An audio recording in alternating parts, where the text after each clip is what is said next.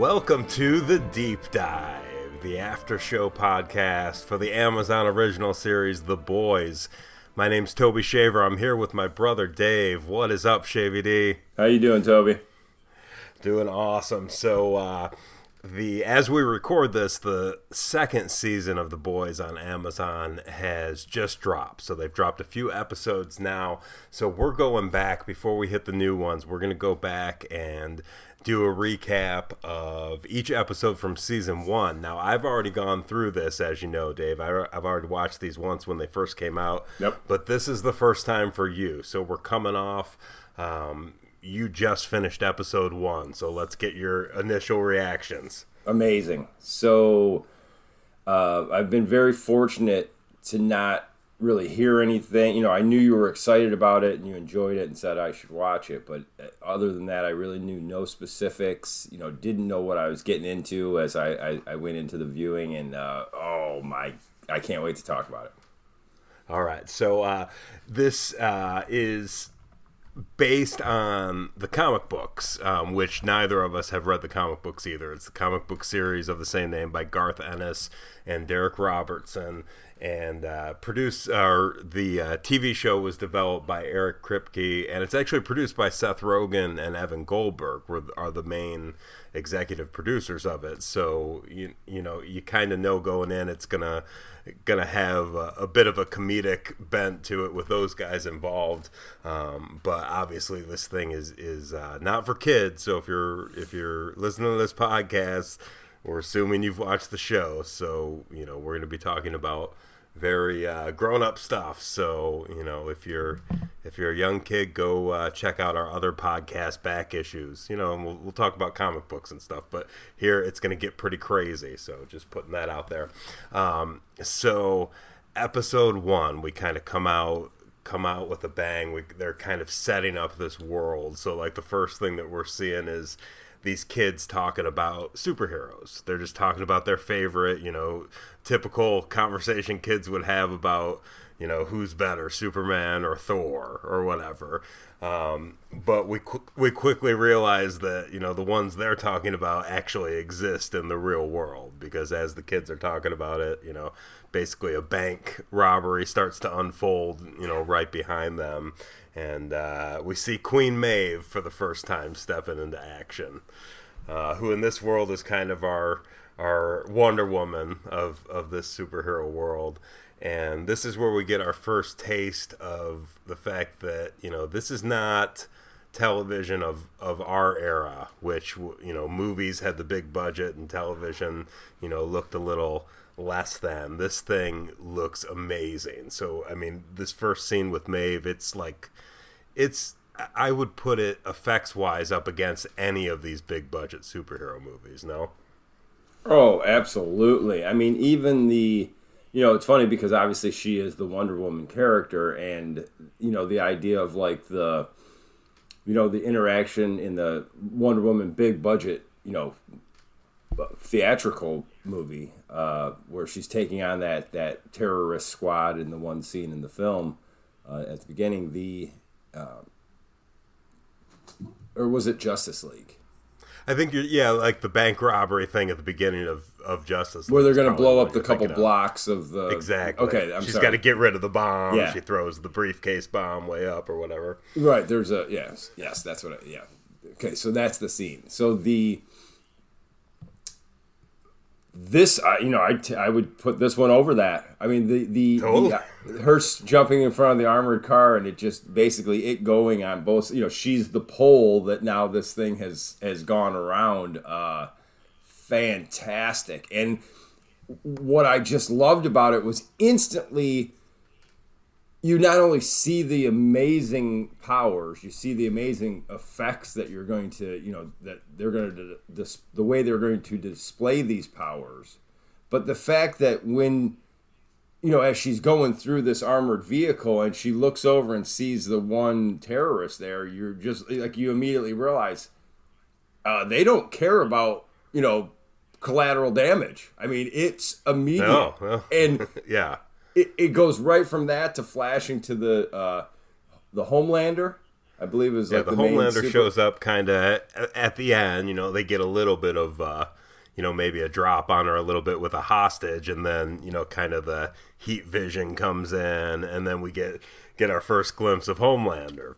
Well, and it's like in the comment I was making about the lack of concern for collateral damage. Then right, he immediately melts the guy. metal right over the guy's hand. You know, I mean, Yeah. it's not like he heats it up like the typical Superman. Oh, you know, he drops it. This, you know, he immediately heat visions the metal of the Yeah.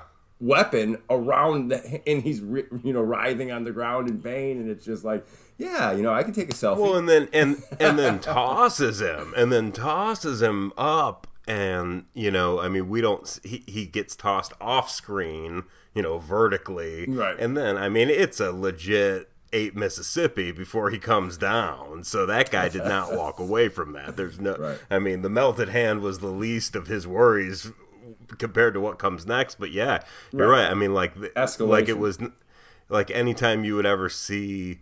You know, and this kind of continues through the episode. You start to see maybe the tropes of like the superhero films and shows that we know. You know, if it was a Superman moment, Superman still would have done the heat vision to heat up the gun, but it would have been just enough to drop it. So, right. You know, we've seen that a million times. So yeah, so obviously we know these guys mean business, but then yeah, like you said, they go into selfie mode with the people, you know, with the fans that are kind of looking on and everything, and it just starts to give you, you know, an idea that maybe these guys play a little rough, but that's about really all we know at this point. So then next we get to meet Huey. So now Huey's our kind of proxy for just the regular Joe. So yeah, I love Huey. Played by Jack Quaid, Dennis Quaid's son. I don't know if you knew that. No, I didn't. No. Yeah, and you know, basically sets him up as, you know, definitely a tech guy. Like very, you know, works in like basically a Radio Shack, but knows his stuff for sure. You know, which I'm assuming is, you know, laying the groundwork for him being, you know, extremely useful. But you know, he's a very, I don't want to say nerdy guy, but just very unsure of himself. Very, you know, we meet his girlfriend, you know, and even as he's talking to his girlfriend and stuff, you know, she's talking about how, oh, I had to ask you out, I had to make the first move. So really setting up Huey as kind of this ineffectual guy who doesn't really, you know, chase after what he wants, but yeah, but he's instantly likable, good dude. He has all the you know, potential in the world, but is just not living up to it, whether it's his own fears or inhibitions or, you know, the world kind of, you know, just happening to him versus him making it happen. Yeah. So yeah. Yeah, and he kind of, I think he even, like when he's kind of taking a stroll with his girlfriend, you know, he makes some comment about like, you know, what am I, Homelander or something, you know, but like in a negative way. So like you also see that he already has kind of, you know, not a great opinion of the superheroes, but that's about to get a whole lot worse, obviously, because he is, you know, kind of just standing on the sidewalk, you know, holding his girlfriend's hand and just talking about the future and talking about moving in together. And then I just love the visuals of this scene. I mean, it ends up being quite disgusting, but just all of a sudden she's just gone. You know, she's just completely out of the frame, but there's just this floating blood in its place, and you just see the look on this guy's face. It's just frozen.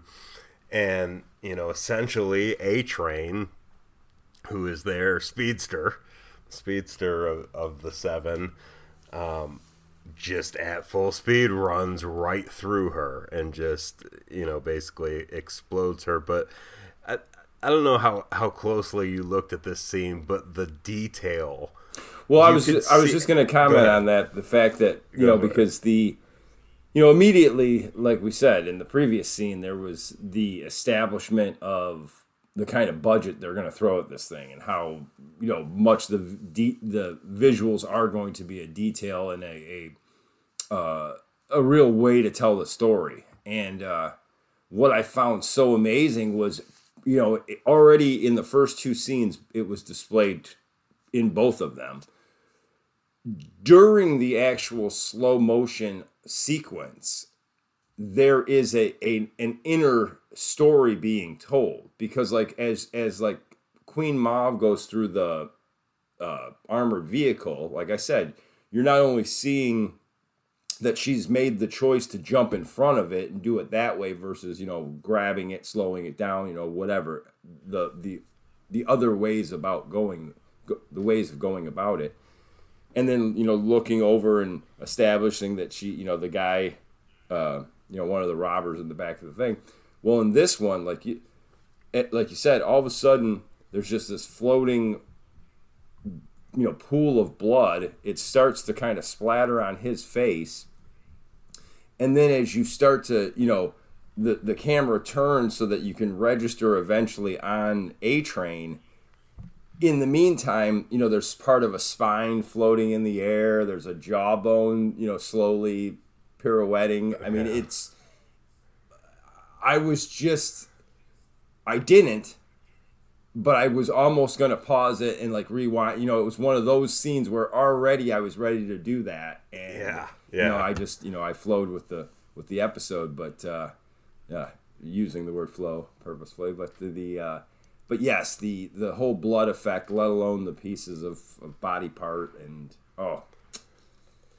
yeah, just amazingly well done. And then poor Huey is just he's literally just standing there, still holding her hands. Yeah, his girlfriend Robin, who I have to think there's no way they didn't think, when they named her Robin, that had to have been on purpose. I'm sure. Just a little Easter egg there. Right. But yeah, so obviously Huey's our tragic figure so far. But next we meet Starlight. We meet Annie, who is our up and coming superhero. Was she from Iowa? I think it was. Yep. Like they say, like Des Moines or something. Mm-hmm. But yeah, she's just a farm girl. So when we first meet her, it's cool. You see kind of a little montage of her testing her limits and, kind of working up strength, lifting up the back of a car, punching through the walls. So, she's obviously got some, we haven't fully seen what her powers are, but obviously she's got some super strength. And then we see her making an audition video, which is just, again, they're building this world. They're building this world of our reality kind of as it stands in 2020 or 2019 when this is made. But if these superpowered people were here, so she's filming something that basically could easily be a American Idol audition video. She's like, hey, I'm Starlight. This is where I'm from or whatever. I've always wanted to, I've always looked up to these superheroes and, all that stuff that you would say. And then basically she shows her big power, which is, basically a illumination kind of thing. So we just get a little taste of Starlight at that point. And what I loved about it is, again, it kind of ratcheted it up for me a little bit on the level that they were willing to go, or the depth that they were willing to go, because as she's doing like you said, I guess we'll call it an audition video. There was definitely, because of the idea of the. Like you said, it showed her lifting the car from the back, kind of doing her exercises, punching the wall, and the mom immediately, it's even in that initial scene, they're kind of establishing it. This isn't, Ma and Pa Kent. I mean, because the mom's like, go through the wall, and she's like punching the side of the garage, like where this is the out. So I'm thinking immediately, maybe they're gonna do this like these guys are professional athlete style, this is almost like a combine that she's going to or whatever, and but then when she immediately goes to the Mom put me in the pageants that I never, or maybe she doesn't use that word, but that's the feel I got. And she's like, I never really liked that, it felt it just so established like the idea that the Supes are put on a pedestal in this world, but even the ones that do that understand that it's, it's maybe not as pristine as it should be or whatever. I don't know how to quite word it, but it was a sense of that. It was a really revered and important thing to aspire to, but yet there was already, flaws in the system of how maybe people got there and what, how they were left feeling at the end of the process or whatever. If that's the right way. Well, yeah, because she's nothing like the Kents. She's a stage mom, basically. Right. I mean, everything she does is, and she's left Starlight very melancholy stories. Because of it. Yeah, because everything she does is like the worst that you hear about stage moms. Right. That really kind of like she even like I think later in the episode she makes a comment like, oh, the neighbor was bragging about how her daughter got into such a school, doctor. And but my daughter's one of the 7. One of the 7. So,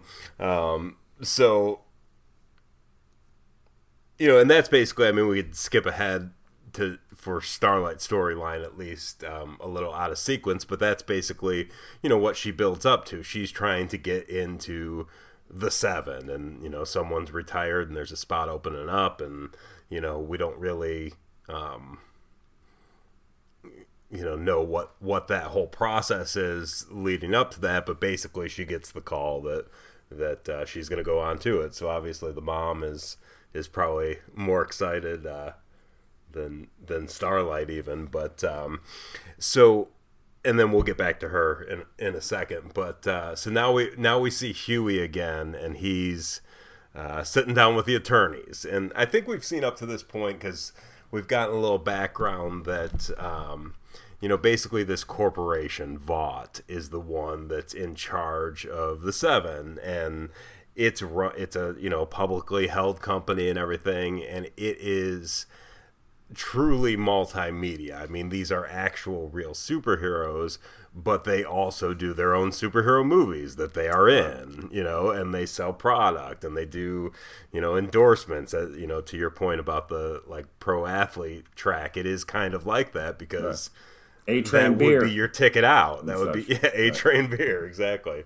Which poor Huey, that makes it even worse for him because this dude, the imagery is everywhere, kills his girlfriend, and he's got to go around and see him on posters and the side of beer bottles and stuff. But basically the Vought attorney is there, running his game on Huey and saying, look, I know you guys weren't married yet, but we feel terrible about this. We're willing to give you $45,000, for your pain and suffering, but we need you to sign the non-disclosure agreement.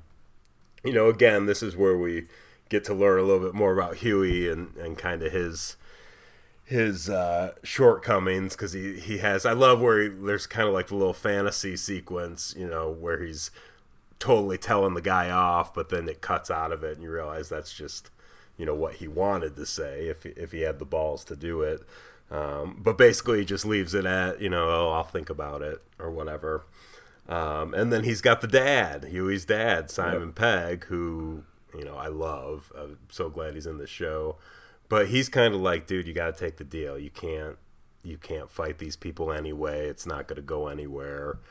That's a lot of money that can help us out. Yeah. Well, that's like the later scene, isn't it? I just, because basically it establishes it because they're coming back from the funeral, and that's where you see Simon Pegg before you even see the lawyer, and he's very downtrodden in and of himself. And the fact that it's Simon Pegg, obviously lends you to believe that, I'm not sure that he wasn't going to be an ex-superhero or maybe even an ex-villain. I keep getting that, I got that vibe right away somehow. But then the lawyer comes and tries to get him to sign the non-disclosure. And I did like the little fantasy sequence, but I kind of almost took it as I and again, I haven't seen, this is the very first time I've seen any of this, but I get this vibe that maybe Huey is going to have some sort of power himself, and maybe it's a mental related power. But anyway. Oh yeah, I don't know. Very possible. I mean, I took it as his. Just you have those moments where you think about, what you wish you would say. If you were the type of person that would say it. If there was no superhero related aspect to this show, I would have assumed it was more like coming from a nervous breakdown point of view. Yeah. But you know me. I mean, I'm constantly trying to read ahead in a weird sort of way. So yeah. So yeah, well, but I like the fact that it was trying to basically, for me at least, it was establishing, not only the ridiculous corporate nature of now the superhero game, like basically sending the lawyer out to CYA, and then also just how little a life is worth or whatever type of thing, but the idea that we as the audience now understand that Huey is a man of integrity and, all those things. So, yeah, I just, it reinforced to me that,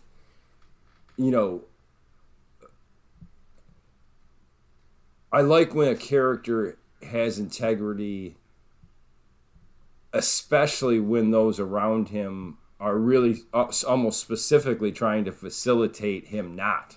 Like you said, where his dad, either at the end of that scene or in a scene a little bit later, basically says, hey, you should go ahead and sign that. We could use the money type of thing. So, yeah, I really,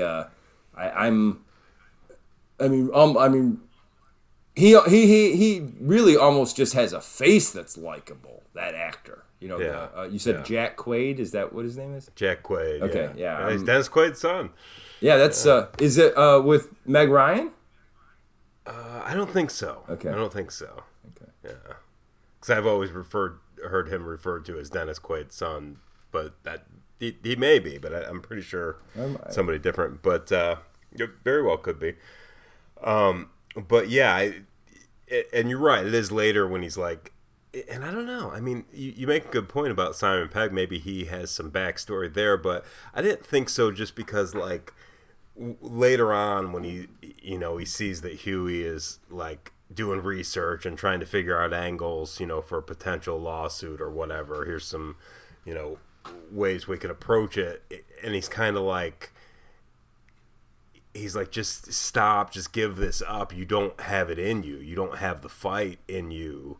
And he's like, and I never did either, to be honest. And that's one of the lines. I just feel like he's just like a second generation of just this. I think his dad just sees, look, kid, you don't have any more moxie than I had, so just you can't go up against these guys. And that's exactly why I believe that maybe he had, or there's a power in that family somewhere or whatever, because I just got the feeling or maybe he's was been saying down this road before. I tried to be something, and maybe I was fucking Squirrel Man or something like that, and they were like, laugh me out of the shit, and so like, I'm a loser, so you need to assume you're going to be a loser too, or something like that, where again, I kind of got the vibe like he was, Huey was going to maybe have some, maybe be a real powerful somehow or something like that. Or again, maybe I'm just completely, imagining something that's not even really remotely there. I have that's what's so exciting about watching this show in particular, is that, I've heard enough just general good vibe about it, but have heard not a single specific detail. So I have no idea what's coming. So I'm just, right. There's so much potential of different ways they can go with this thing that I couldn't be more excited. So the next thing that kind of comes up is Starlight showing up at the red carpet. We're not really clear right away, what it is she's showing up for, but they're, she's like, is this all for me? Blah, blah, blah. So it's just, it looks, they probably filmed it at the Oscars, probably, that's usually how they do stuff like that, but that's what it looked like, was basically a Oscars or an Emmys or something. But basically it's a shareholder meeting for Vought. So we get to meet Madeline. What's her name? Madeline. Damn it. Oh, Madeline Stillwell, the kind of the chairperson, CEO of Vought. Yes. And Elizabeth Shue, who nice. I love. Glad to see her back. Where you been? Where you been, Liz? Yep. But she's basically just going over just like you would see at a typical shareholders meeting, hyping everybody up. We had this movie that made $2 billion worldwide, and all this stuff, and then shows the little video, like the little sizzle reel of the seven. So we've got Homelander, A-Train, Translucent, who's our invisible man, the Deep, who's kind of our Aquaman, Black Noir, who I guess is probably the closest one to like Batman, it seems like, but at this point we haven't really seen too much of him yet. And who am I missing? Oh, that's it. Well, they say the guy Lamplighter was the one that was retiring. So they have the Deep come out and introduce Starlight and basically bring her out. And that's kind of the whole thing with it, is to just hype her up. She's the new product. It's basically like Steve Jobs, introducing the newest iPhone. Very right. I like, that's a great analogy, and I like Elizabeth Shue. Just great to see her again. I mean, like, I don't remember much since leaving Las Vegas. Maybe yeah, maybe it's taken her some time to get her head right again after that. That was a yeah. She's got some skills, and I've always liked her. So it's good, like you said, it's good to see her back. But I like that. My initial reaction to her is that she's if Lex would have ever gotten control over the superheroes, like, that's what I got the vibe from her right away. Like, if I'm hoping that's the kind of character she's gonna be. I don't know yet. Again, like a Lex in Public Enemies. Yes, very much. One of my favorite of the DC animated. Yes.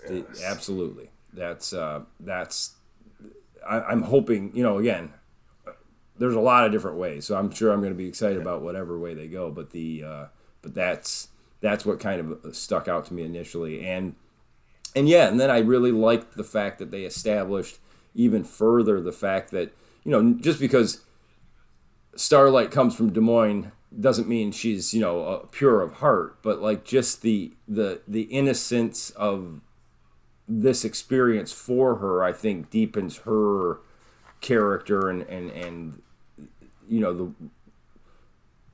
what we're beginning to come to expect from her. So right. So I like that a lot. Right. Well. Very much the just pure innocent, like, actress, if she went to Hollywood. Norma Jean before Marilyn, right. Like, if she quickly landed, like, it'd be like if you went to Hollywood and your first gig was whatever the biggest show on TV was at that time. You'd be completely, starstruck and just not see that coming, even though you've been, an actress doing other things small time or whatever, because she even says at one point, when later when she's at like the headquarters, and the Deep is showing her all the tech and everything, she says, I've just been using a police scanner, because there was the scene earlier, to establish that she's in her hometown fighting what little crime there is. Like, the mom is like,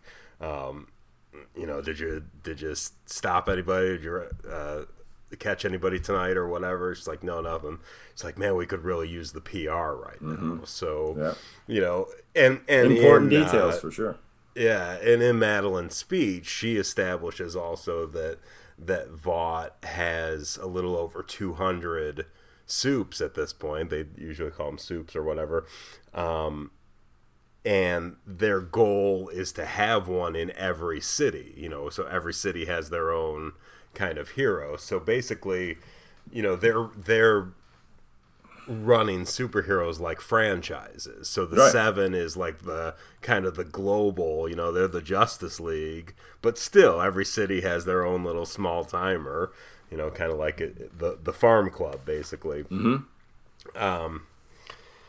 But yeah, I just love that scene. I loved establishing, not only are they doing all these, commercial type things with the soups, but this is a public company that, is a global thing, and, it's very much something that could exist. That if we had beings in this world with these amazing powers, it's very, very plausible that they could be under the control of a corporation, because these are human beings. They have extraordinary powers, but they're human beings that want a paycheck, and some of them are doing it to get out of a bad situation or whatever. So right. It's very, even though it's like dark comedy and far-fetched and stuff, it's very grounded in the world as it is today, I think. Absolutely. Well, I think that's part of where they felt they had to go with the show, is the idea that if the government, and unfortunately we in the real world understand that so much of the government now is controlled by corporations. We have become a corporatist state, and therefore, like, we can relate to the idea that it's almost gotten to the point where the variety only exists as they allow it to exist. So the fact that this giant corporation would obviously have to be sanctioned by and facilitated by government, but in a very real way, they're far above government, and right. Basically, we kind of put on the public face that, oh, we're happy that you're accommodating us, but really we're calling the shots. And right.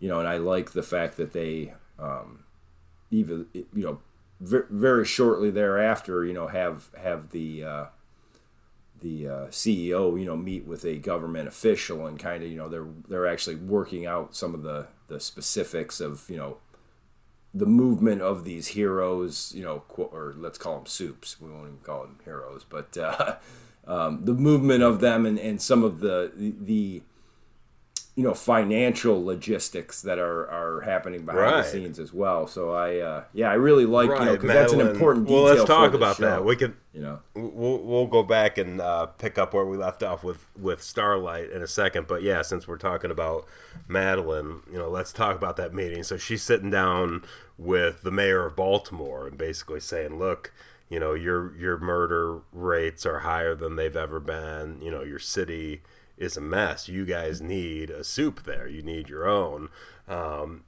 So she's offering, what is it, Nubian Prince? Mm-hmm. A Nubian Prince. Yeah. He's like, I thought he was based in Detroit. Yeah, yeah. But it's just like, yeah, he is. But, we're thinking about moving him.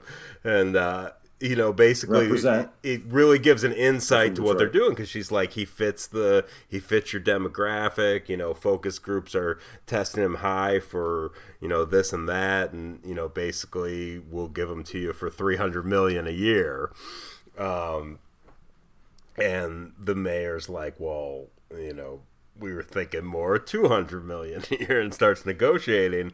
And then, and this is a key part of the episode, he says, you wouldn't want people to find out about what we know about Compound V. And he just kind of drops it, and Madeline puts on her poker face, obviously, and is like, I don't know what you're talking about, but clearly, it's the first time we see her sweat a little bit, but she stays strong. She holds her ground and says, look, the price is $300 million, just let us know. You think about it, you let us know. And then, later in the episode basically calls and is like, hey, look, we'll go 230.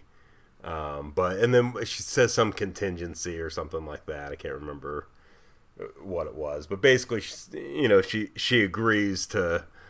Oh well, no, she just says she'll have him there for $230 a year, but keep his mouth shut about the other issues. But keep your mouth shut. We don't know anything about that. That's right. But there's no need to start rumors. We're not saying that that's accurate, but there's no need to talk about it in public. Yeah, a rumor, even if it's completely unfounded, can still do us damage. So shut your mouth, basically, is the gist, yeah. And we'll talk about that later on. So, and that's... But, we get to see the business side of it. Yeah, and that was an interesting thing, too, because I immediately... I like that they slow rolled that, and again, we'll get to that. But that was an interesting thing for me because you saw outside the window the soup fly by, or at least that's what I assumed it was. When they were in the meeting, yeah, while they were having their conversation. Did you notice that? Oh, I didn't even catch that. No. Yep. So, and it was interesting because I don't know if. Shortly before or after that scene, they were talking about. Well, anyway, we'll come back. We'll circle back around. But yeah, I noticed that. Like I had high anticipation through that whole scene that somehow somebody was going to like break in and something was going to happen in the quote unquote negotiations. So yeah. Oh yeah, I completely missed that. Yeah. And maybe it was just maybe that was just a background thing to just facilitate like building the world that there are soups, that it's potentially not that rare of a thing. Could have been just that because I didn't even notice it. Well, that was another thing I was going to say too, is that the attention to the small details on this show like that is amazing, with just stuff in the background and stuff. So I wouldn't be surprised at all if that was it, but who knows, maybe that'll come into play later. So going back to Starlight, after the shareholders meeting, her and the Deep basically go to what is the headquarters of the Seven, their main kind of meeting room, and that's where he's showing her like the tech like I talked about before, and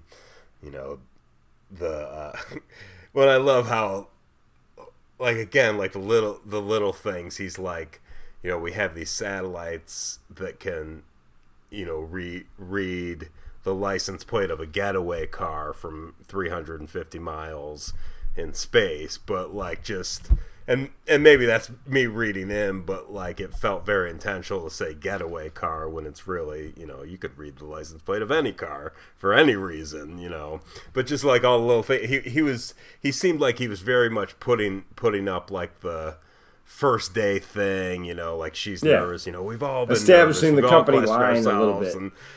And then but then that shit goes sideways quickly. He veers off that course pretty fast after she tells him that she had a crush on him growing up and it was his poster that was on the wall, not Homelander.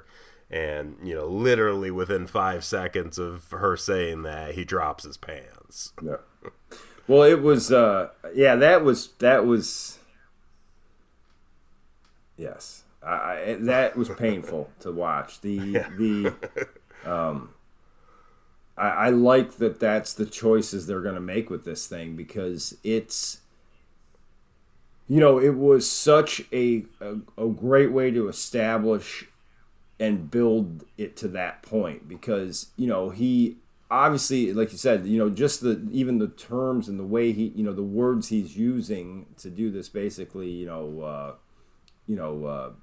introductory tour, he specifically, and especially as that scene unfolds and you realize just how manipulative the guy is, the fact that he specifically points out that this is Homelander's chair and you want to sit in it and so on and so forth. It was a specific fish for how is she going to react to that? Is she going to be the starstruck little girl that's going to respond to that? Is something more along the lines of what did happen, where she says, maybe he was a little too perfect. Like you said, I think she compares him to Jesus, which was awesome.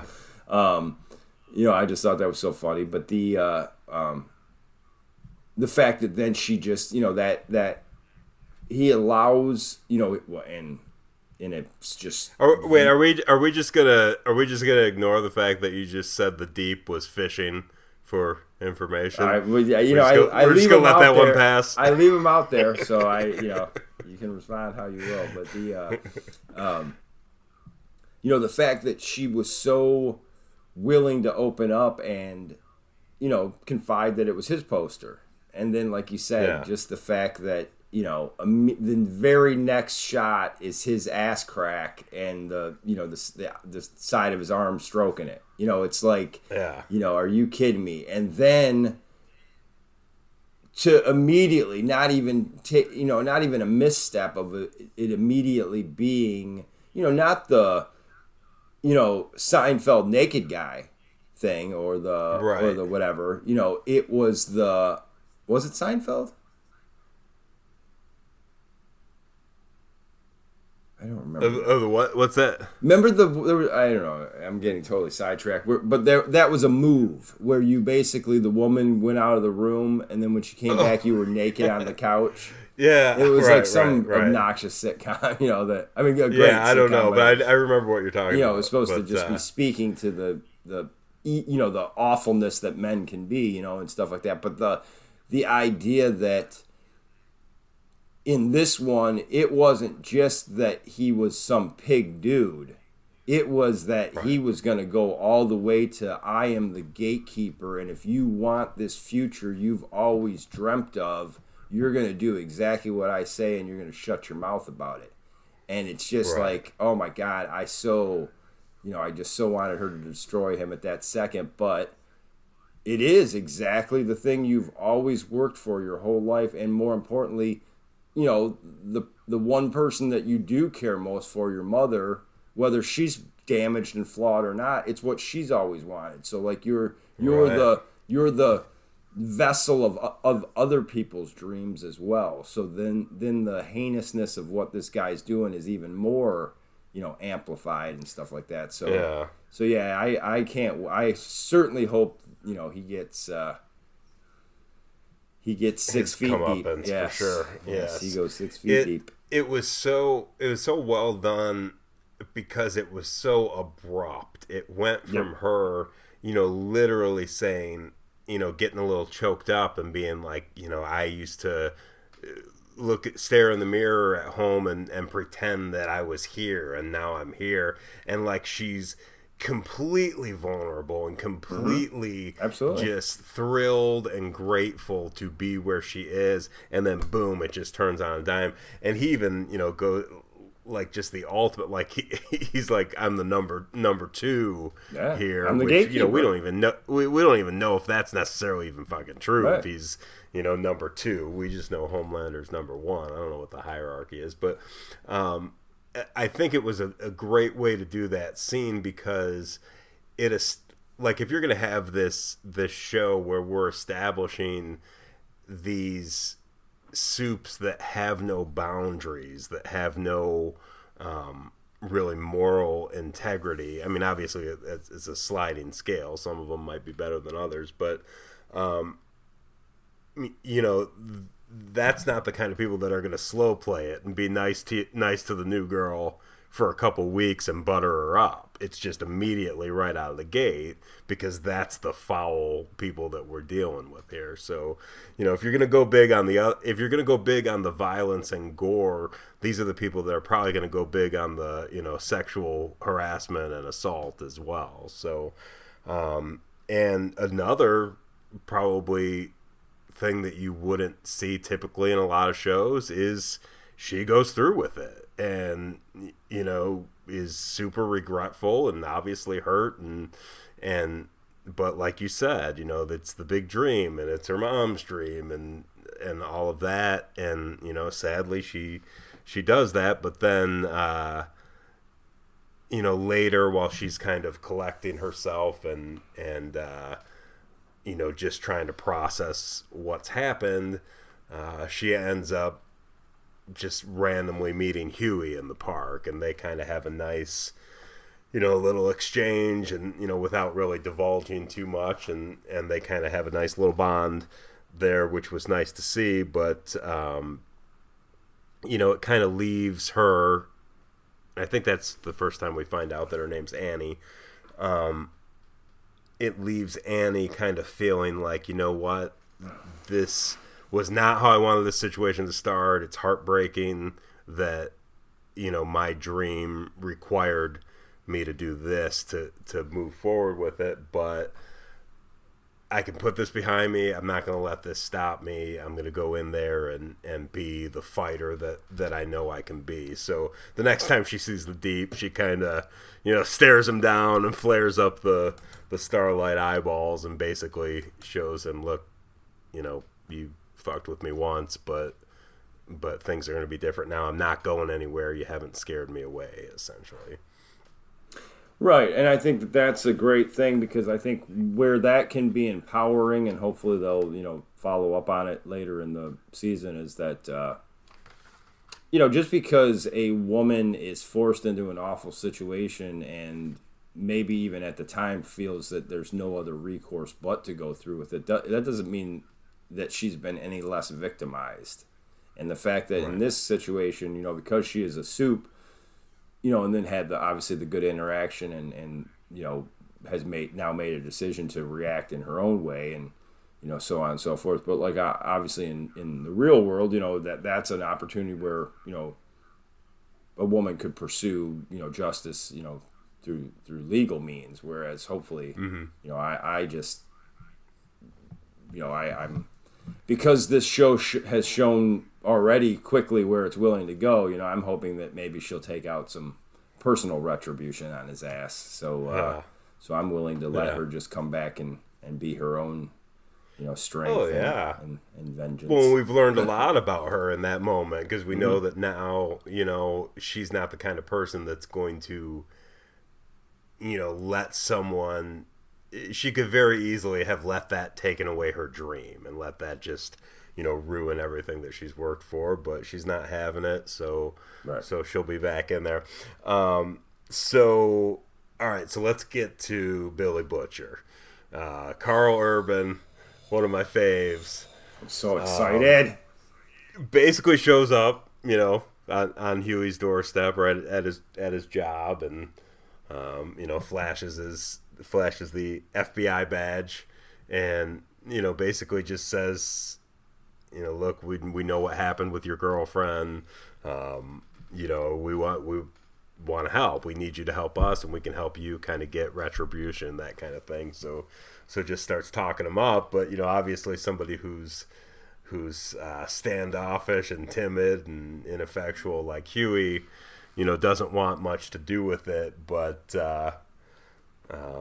Billy Butcher just keeps working on him, wears him down. I love the chemistry between these two. Obviously it builds throughout the season as well, but it's so perfect because, Butcher is just this, very raw, tough guy type, wants to go at the Soups, and obviously Huey wants nothing to do with it. I love at the one point where he's like, you got to come with me. I got to show you this place. And Huey's like, no, I'm not going to a second location. Yeah. It just made me laugh because all the like self-defense people are like, never let him take you to a second location. Mm-hmm. Yeah, it was, yes, they immediately established this great dynamic between those two characters and their personalities. And, I love the fact that, obviously the scene where they go into the sex, the bar / sex room of the superheroes, basically was hilarious. The second location ends up being like the, underground club. I think he said it's like the only place that Soups can go where they're not scrutinized by the feds and stuff. Right. But yeah, that was crazy. That was a crazy scene. Oh man, so funny. But so it establishes not only this great dynamic between the two of them, but then it also, obviously starts to, give you a glimpse behind the veil and so on and so forth. But yeah, my favorite part of that whole thing though was, as they sit down at the end, at the table, and he gives them the file about the information that he's going to go through. And then again, we've already established that, Huey seems to be a real sharp guy and, whatever. And so you kind of think that maybe this is where you start to establish he's going to be the guy behind the guy. He's going to be the headset guy or whatever, like they say. The guy in the chair. Yeah, the guy in the chair, like from Spider-Man. I love it. So, but then immediately, and again, I hope it's speaking to the integrity of the show, which I'm going to really love them for. But it doesn't, he doesn't all of a sudden flip on a dime and betray the character that they're already starting to establish. So he kind of gets excited there for a second, but then kind of takes a pause and a breath and is like, no, that's not, don't you have somebody else? I mean, I'm going to go in there and I'm going to fuck it up and I'm going to be dead and you're not going to have anything accomplished anyway. So the fact that, just because, a dude tells you that you're needed and he takes you to, like you said, a second location, doesn't all of a sudden mean you're just going to be all in. I just like that he was, you saw that he was excited and you saw that he was thinking about, okay, maybe I can be part of this plan to yeah. Well, also he's being fueled also by his anger now because, mind you, he's seen he knows what happened on that street and he's seen, Madeline and A-Train on the news saying, look, we feel bad that this happened, but, I was going to stop a bank robbery and she ran out into the street. Yes. And he's maintained he's said several times, and that's actually how Billy Butcher, he's wanting them to plant a bug, but you could tell he's bugged Huey already at this point because he even uses the same words. He's like, she was one step off the curb, and that's what he's been saying the whole time. You make a great point because I forgot, although that, again, I just love the how that scene was kind of buttoned up and how, like we spoke to the idea of their, his personality not being betrayed, but I forgot the very important part right before that where when Billy Butcher actually shows him the security. And again, it was so well played because the specifics of the words, and me, I'm so much about the words that are used, and the fact that he makes a point of saying, turn that up. And then you hear him say, yeah, I swallowed one of her molars like a bug on the back of my throat. And that's when Huey absolutely loses his shit. It's like, how can you just killed somebody. And they start laughing about it. Right. Yeah. Because when they go to the video, initially, it shows him pouring shots for himself and stuff like that. So I immediately thought to myself, okay, they're going to establish maybe he was drunk running, or whatever, and he took her out that way. But the idea of their disregard, like the joke of they've just destroyed this woman, like literally destroyed her, not just killed her, like she was in pieces. And then he makes the joke about the molar. It was just so, not only, done a different way, you could certainly bring Huey's anger up to a fever pitch and all that kind of stuff, but just the ratcheting up of what disregard these soups hold normal people, at the level of was so important. So yeah, that was important. That was a great point you make. Yeah. So the video establishes, obviously, like you said, the disregard and the callousness, and then the file that Butcher has is basically confirming there were no arrests that day. There was nothing in that area at all involving a bank robbery. Right. So whatever they said on the news was obviously horseshit. So, and the plan, like you said, that he's reluctant to do, essentially to plant a bug. Just go, to plant a bug watchtower, in the Justice League watchtower. So you can see, Huey is justifiably reluctant to do that, but Butcher has a good plan to get him in. Yeah. Go ahead. I was just gonna say, he's a good-hearted, well-meaning Radio Shack employee, and some guy has just within the last 24 hours met him and now is approaching him with the idea of being a 007-esque spy going into the bowels of the most powerful group in the world's headquarters. Right. And it's like, yeah, I might go ahead and pass on that. Well, I don't think I'm up to that. And a couple things in those conversations between Butcher and Huey, again, establish more of kind of Huey's view of this world, because number one, he still thinks Butcher's an FBI agent at this point. Yes, he finds out later in the episode that was just bullshit. But like his response is, "Look, you're FBI. If stuff is going on, just call your bosses. Go in there, get take them down or whatever." And then also earlier in their conversation, Butcher alludes to the fact he's like, what happened to Robin happens all the time. You don't hear about it, but it's happening. And Huey's kind of like, come on, if that was happening, we'd know about it. Right. That very head in the sand. Nobody's gonna allow the Seven to just run roughshod over everybody. So this is a guy that is just not a worldly character in episode 1, season 1. Yes. I mean, he's been living in this, a timid man with a timid father, keeping each other, right, just from the dangers of the world or whatever. But yeah, so he's not really wanting to go in there and risk himself to do that. I'm trying to think. I'm getting a little out of sequence because we already talked about the meeting with the mayor, because that's basically what happens next. So, we're talking all out of order. But basically, Madeline meets with the mayor. Huey meets Starlight after that or whatever, after he's already met Butcher. But then he essentially calls him and says, "What was it that?" Was it the conversation with Starlight? Is that what also motivated Huey to go ahead and call Butcher and say, yeah, I'm in? Or what went down there? Because I feel like something like pushed him off the fence and made him decide to go ahead and do it. Yeah, I think that whole bench conversation was to establish part of that.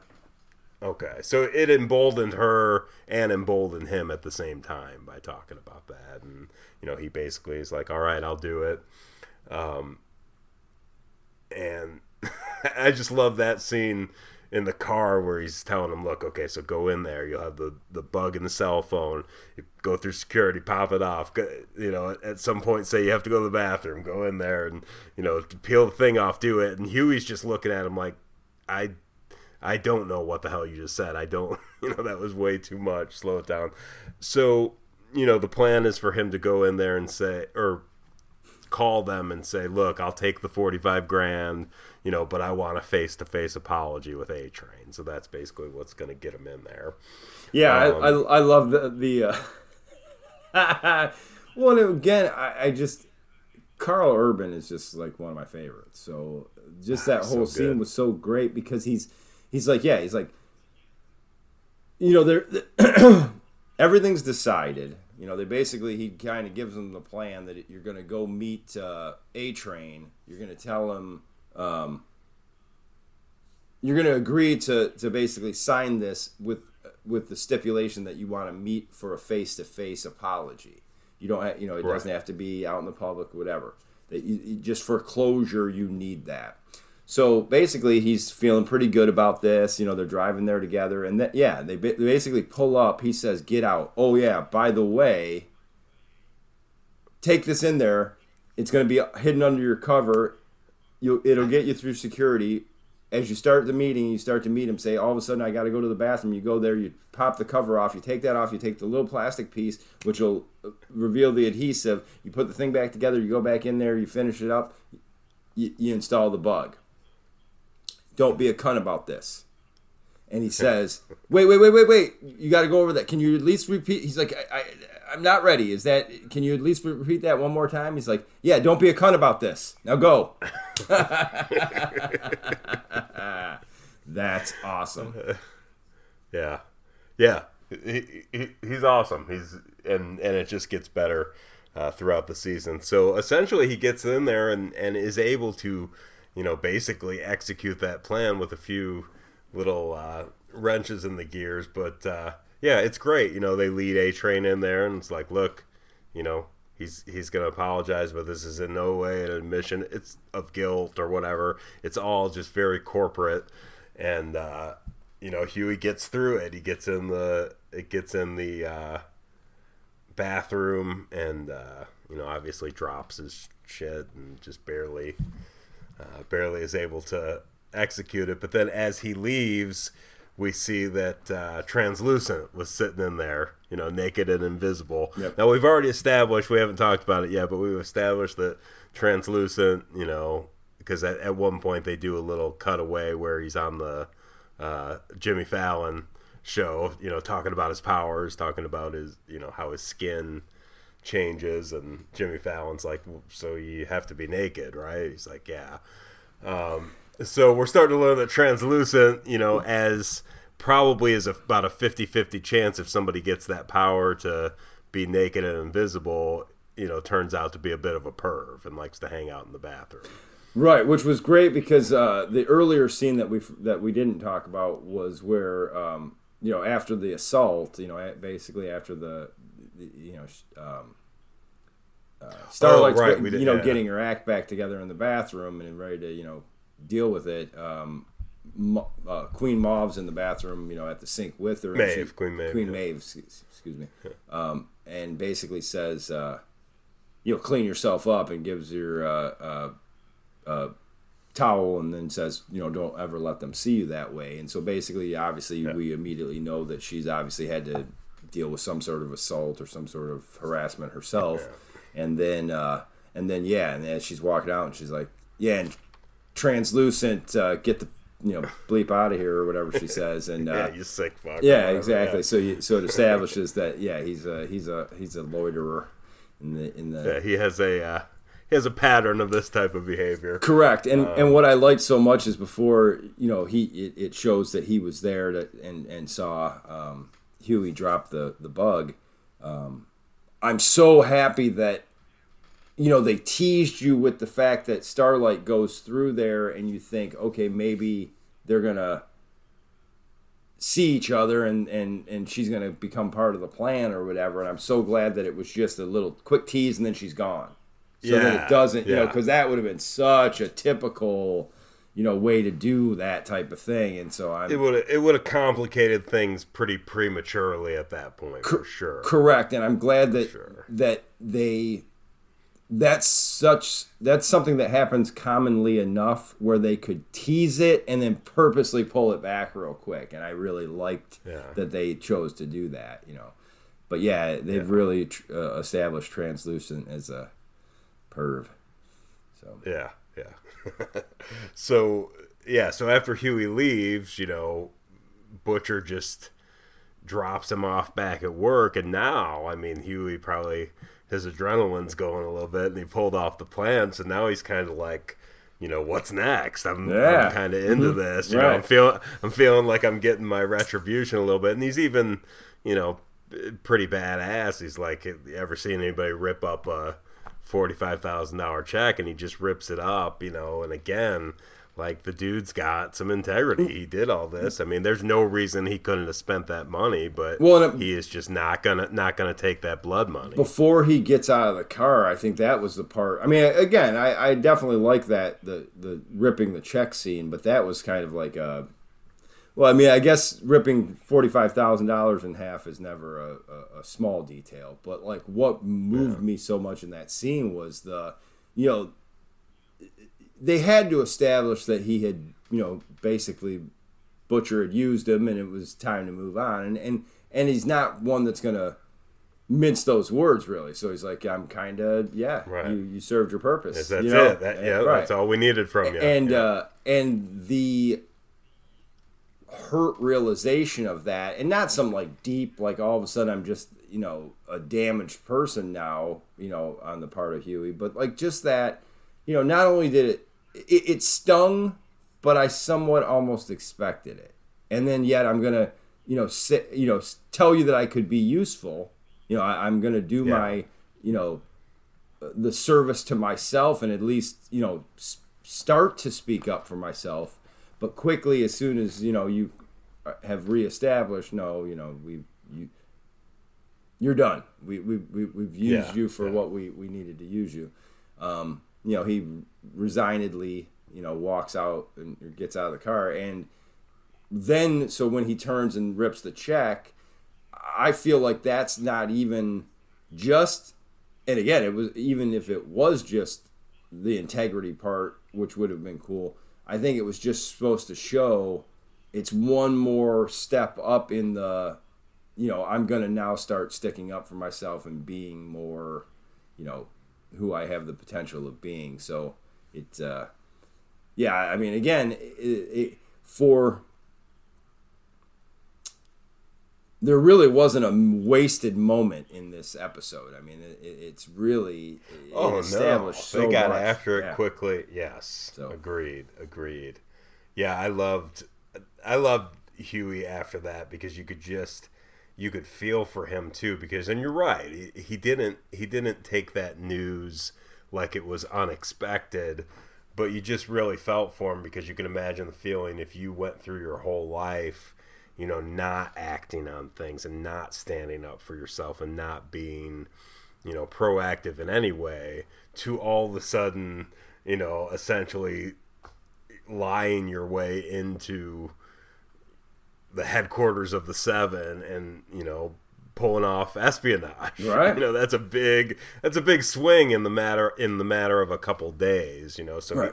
he had to have been just feeling awesome and then pretty crestfallen, that was the end of his journey, Right. And and tell me how you feel about this, but like, that's why I thought it was so important that after he's basically told in so many words, you've served your purpose, by not doing the check thing right then and there, you basically show that he has, the ripping of the check is not theater in any way, shape, or form, and it could have come across that way a little bit if he hadn't already said, well, hey, I can, maybe help you, I can be the guy, working at, again, the guy behind, the guy in the chair, he kind of throws that out there a little bit right there, and he's like, no, we're done with you. So then, basically, when he turns and does the check, this is not for you now. This is, I'm showing right. it, hey, you want to see this because you probably don't see this every day, So there's that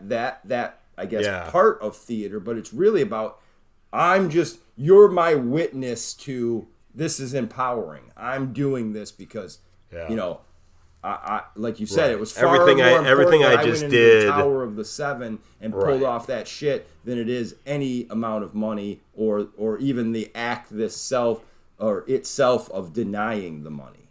You know what I'm saying? Right. So yeah, I just thought it really showed for such a subtle, just like really, quote unquote quiet scene in a way. It just spoke so loudly, about where I think most specifically Huey, but even where Butcher's going to go and his relationship with Huey from here, or at least I'm hoping.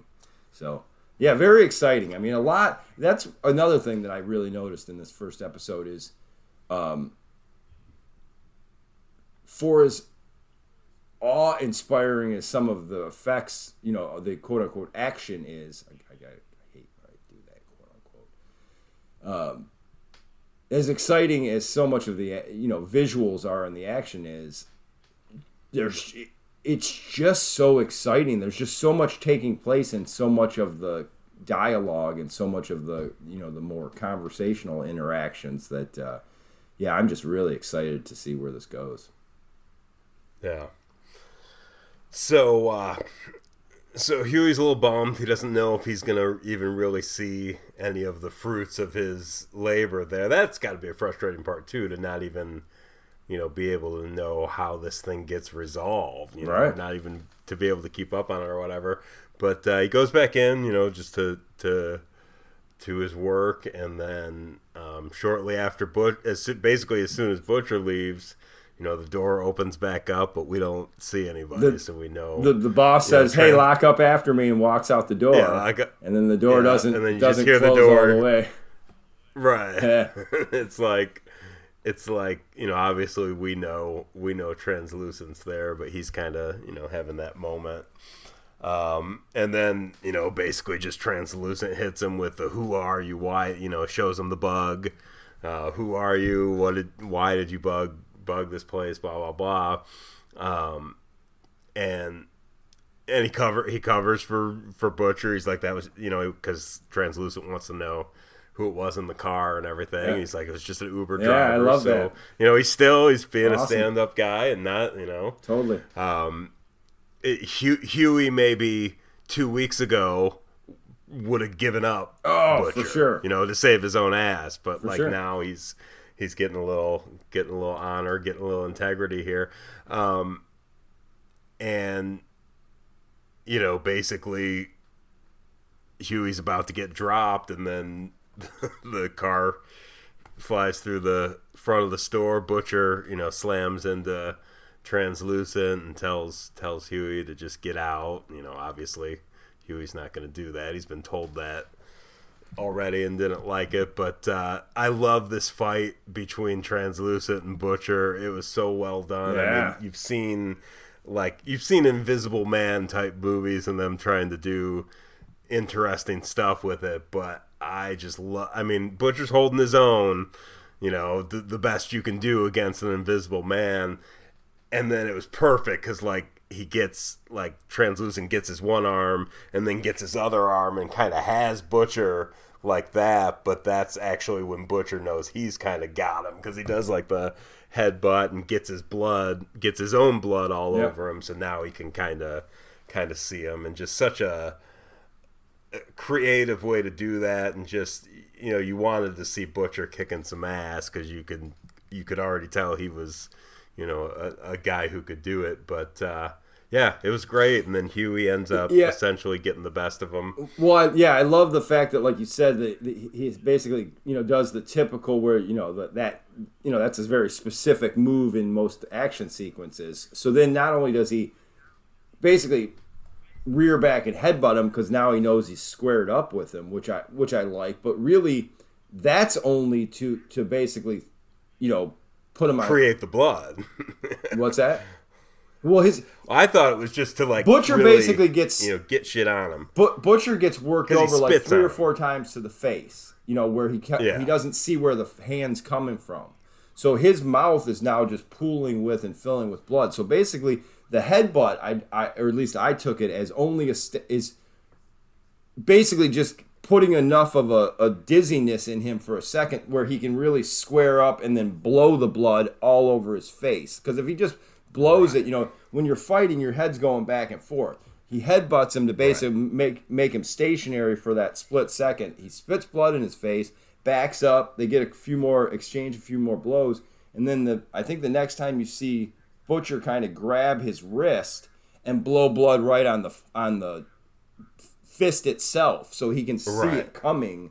When they're fighting, and you think, okay, the tide's really turning, and then Translucent, kicks his legs out from under him, and basically, the tide's turned one more time, or whatever. Right. And then that's when our boy Huey steps in. So, well, I liked it too because just the way he did that, you could tell this is a guy who has thought through.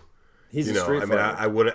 I wouldn't say that was 100% instinct. This is somebody who has pre-thought about these superpowers, and what are some things you can do to level the playing field.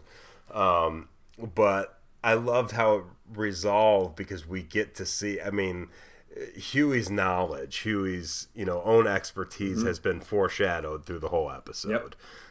So at this point, the store is completely trashed from, not just from Translucent trashing it in the first. Oh, because that's actually before Butcher comes through with the car. Translucent has the flat screen TV and just about to chop right down on him. So he's completely trashed this place, and then the car has done additional damage. So there's an exposed, coax cable or something, electrical cable of some kind in the wall, and Huey's kind of trying to yank it out to get him closer, and doesn't quite do it, but then Butcher gives like a little kick to get him close enough, hits him with the wire and electrocutes him, which, you know, it wasn't a live wire. That wouldn't happen with just, you know, if you just stuck it on a human being's leg. But Butcher's like, how'd you know that would work? He's like, oh, I saw him on Jimmy Fallon talking about how his skin is He's carbon.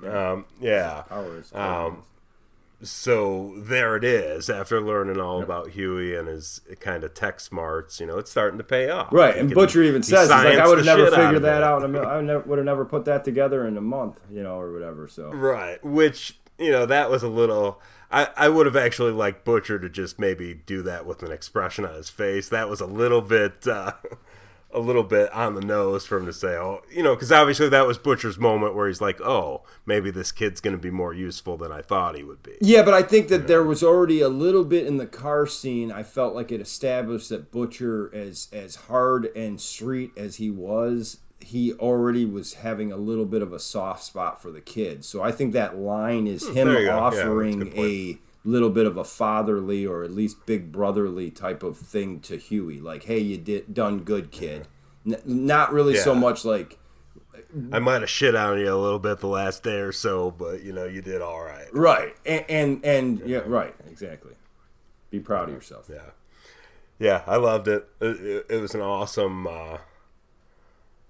I can't wait to see where they go to, you know, what this dynamic is going to produce. So. Yes, I love Huey and Butcher together. Yes. It's an awesome pairing. So and basically Butcher, they've taken him down. And just before we wrap that up, I you know, again, obviously I don't want you to tell me, but like I have no idea what to expect from him. But I feel like, you know, because by now we've established that there's this. What is it, Compound V or Compound V? Okay.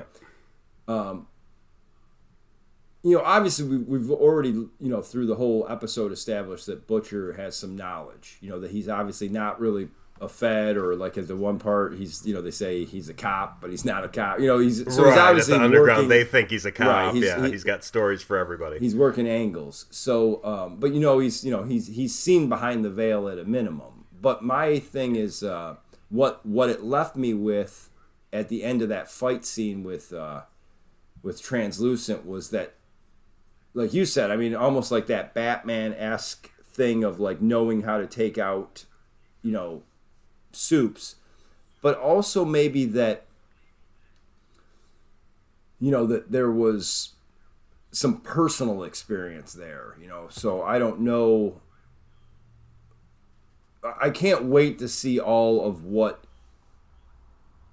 I'm the most excited to see where the interaction and the dynamic of Huey and Butcher go, but there's just so much more about Butcher that hasn't been revealed yet, I feel. And I have a feeling almost like as if he was powered at one time and is no longer, or something like that. I don't know what vibe I'm getting from him, or maybe he knows.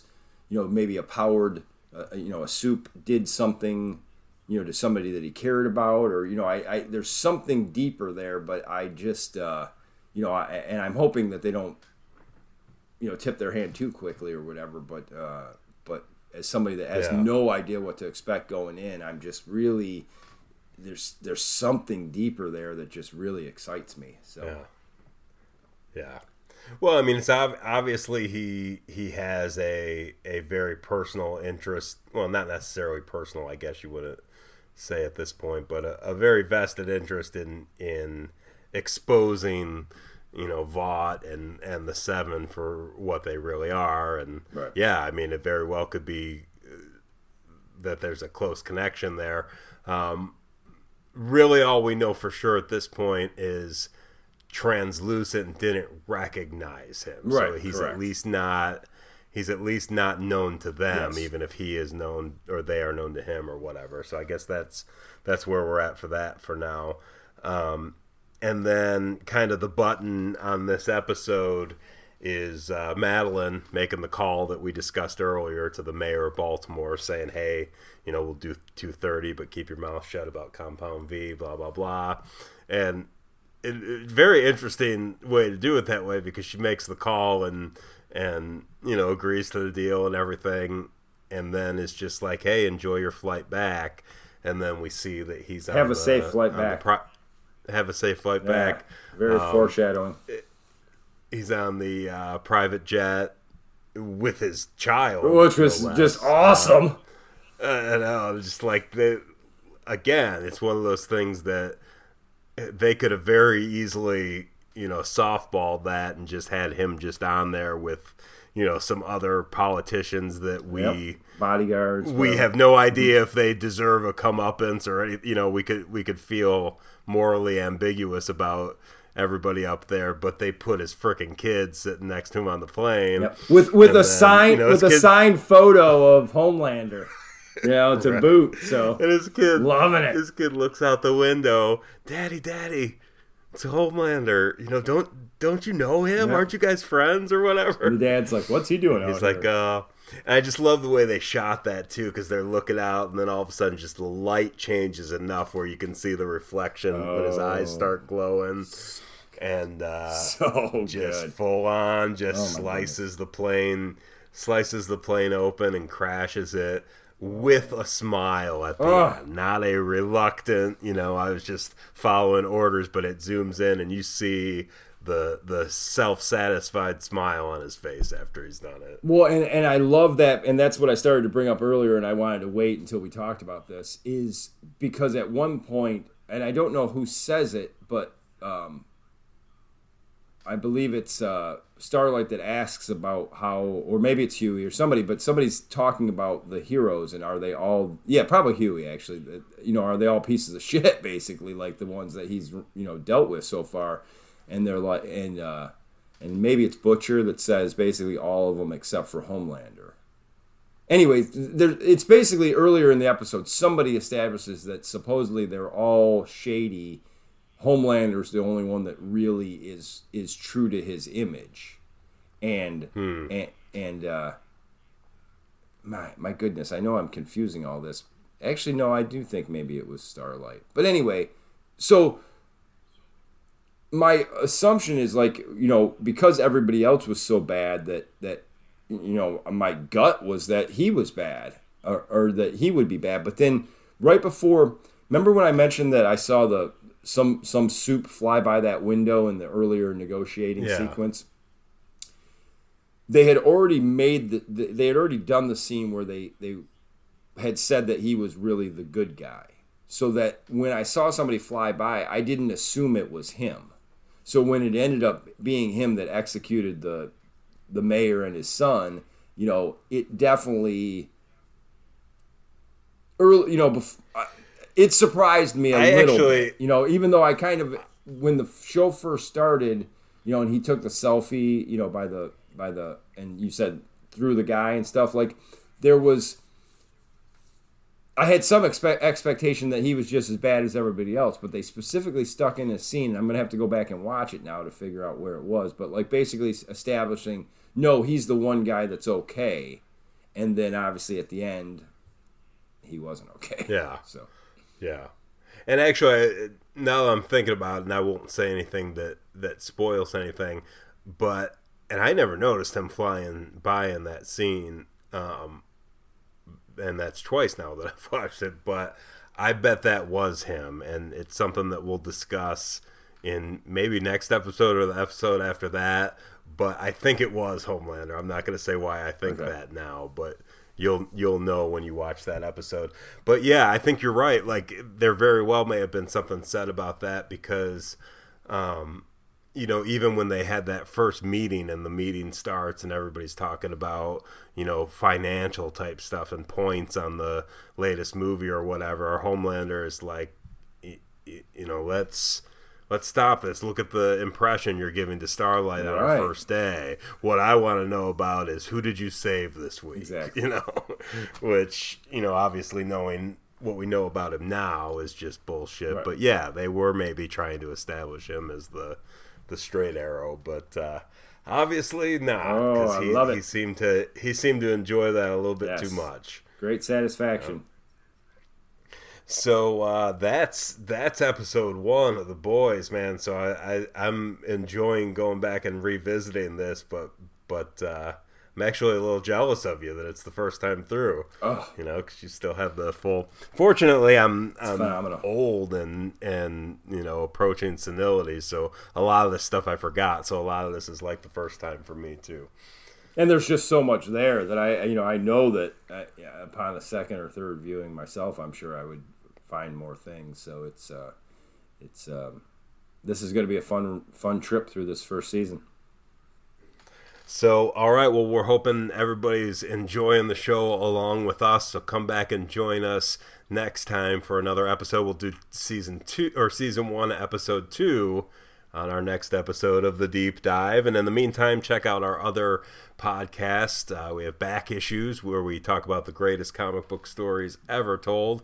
And hey, if you like The Boys and you haven't watched The Umbrella Academy on Netflix, we also have a after-show commentary show for that as well, called Sir Reginald's Monocle. But all of this information and more can be found at theshaverbrothers.com. So until next time, thanks for listening. My name's Toby. I'm Shavy D. We'll see you next time. Thanks again. Peace.